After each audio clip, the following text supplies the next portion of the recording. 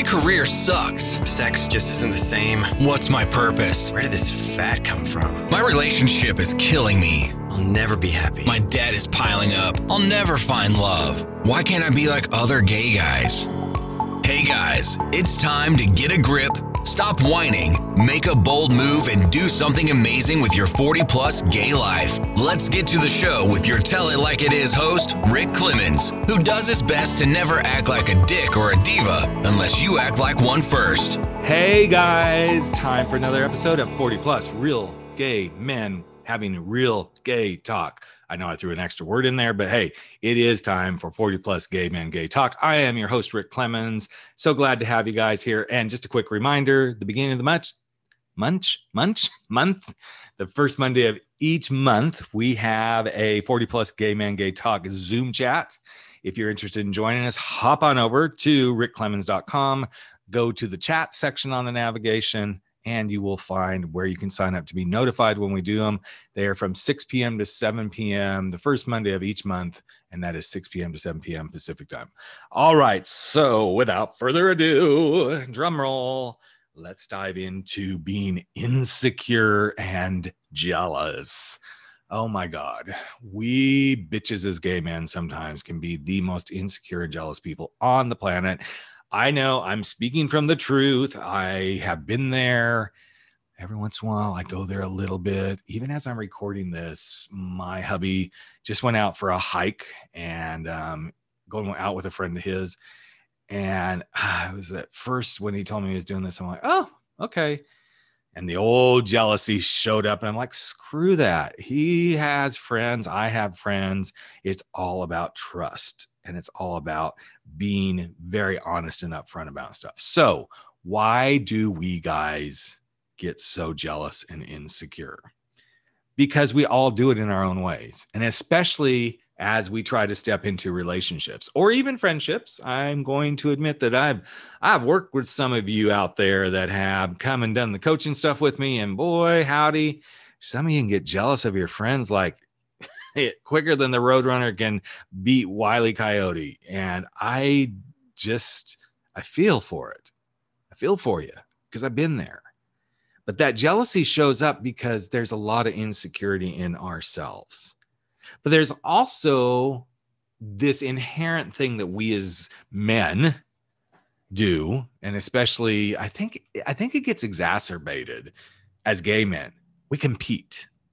And anytime somebody is stepping into our territory, that territory that we marked, that whatever that territory is, whether we pissed around a circle so that nobody can get into that territory or whatever it is, we have this innate competition as men. And it doesn't matter if you're a big, masculine, macho, gay guy, or you're just, hey, I'm just an average gay guy, or you're like, girl, I am fine, I am fierce. We all have those competitive natures. And because of that competitive nature, and then when you put two guys together, which is a really hot thing to begin with, but when you put two guys together, man, welcome to competition on steroids. It's crazy. Until you start to really break it down and go, what am I competing for? Why can't I just respect that this is what's happening? And oftentimes the reason the jealousy and the insecurity step into the arena is because we don't feel respected. So if you have the competition and then you're not feeling respected and you put that all in the mixing bowl of life, one of the things that you will discover is a lot of this comes from not being able to communicate and not being able to set boundaries. And when we don't set the boundaries with people, then we get pissed off and pushed out of shape and ba, ba, ba, ba, ba, ba, ba. Well, man up. Yes, grab yourself by your cojones, man up and say, hey, if I'm going to be in a relationship, here's some of the stuff I would appreciate and respect. And let's not be competitive. And let's set some healthy boundaries. Now, this takes work. It takes lots of work. But it's worth it for the most part. Every once in a while, the boundary does get broken. And then that's a whole nother, let's go talk to somebody. And I would encourage this. If you are a person who is prone to being jealous or insecure, Highly recommend talking with a therapist, a coach, someone who can help you break through it. But also realizing as soon as you learn to set some boundaries and you have a healthy dialogue around those boundaries, suddenly the insecurity and the jealousy will begin to diminish and diminish and diminish.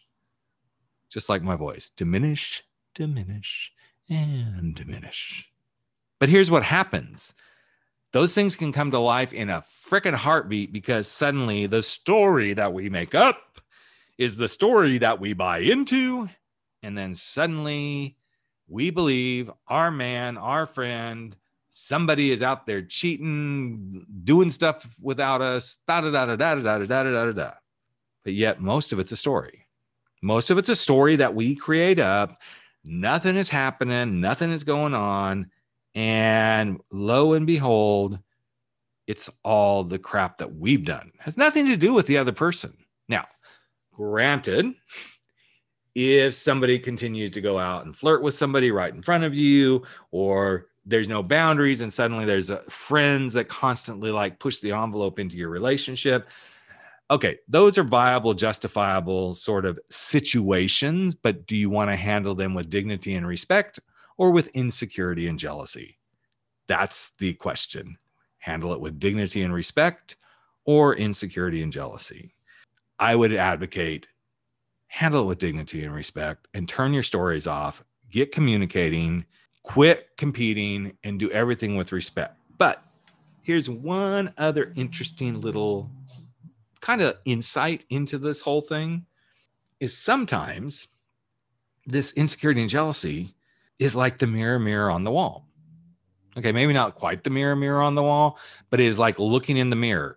We are projecting out the jealousy and the insecurity when it actually has something to do with us that we're doing, that we're hiding, or we don't want to get caught. We don't want anybody to see that we're doing this. So suddenly when we see a friend, a partner, someone we really care about doing it, oh, we just shine that mirror up and we show it to them. And like, you shouldn't be doing this, when in reality, if you flip the goddamn mirror around, it's you looking at the mirror of your own stuff that you're doing, that you're trying to keep people from discovering.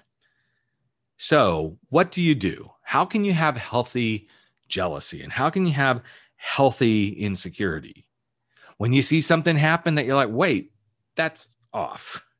Anything that's protecting the relationship, or anything that gets in the way of you continuing to strengthen your commitment to one another, or anything where there are clear boundaries that have been set, that suddenly there's a step out or a step on those boundaries. That's when you have healthy jealousy and insecurity. When you have unhealthy jealousy and insecurity, it's when you're angry, it's when you're resentful, it's when you're like getting pouty, it's when you start doing that lovely passive aggressive. Yes, let's awaken the passive aggressive beast. Any of those things that show up. In fact, I have figured out for me that when I get really insecure, jealous, which doesn't happen a lot these days. I mean, thank God we've been together 20 some odd years. So I think I say 20 some odd years. That's not true. We're coming up on our 20th anniversary.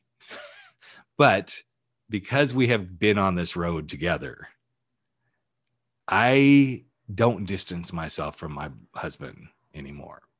But that used to be my sign. As soon as I started distancing, oh, the jealous bitch, she had her heels on and she was ready to rumble. But I know that about myself. So now when I see her going to the closet to get those heels and like, come on, girl, we're going to rumble, I know that's all about me being in a really weird space of getting jealous. So if insecurity and jealousy is something that you really, truly struggle with, I'm going to invite you to do a couple of things. Ask yourself, what's the story? Or go get some help.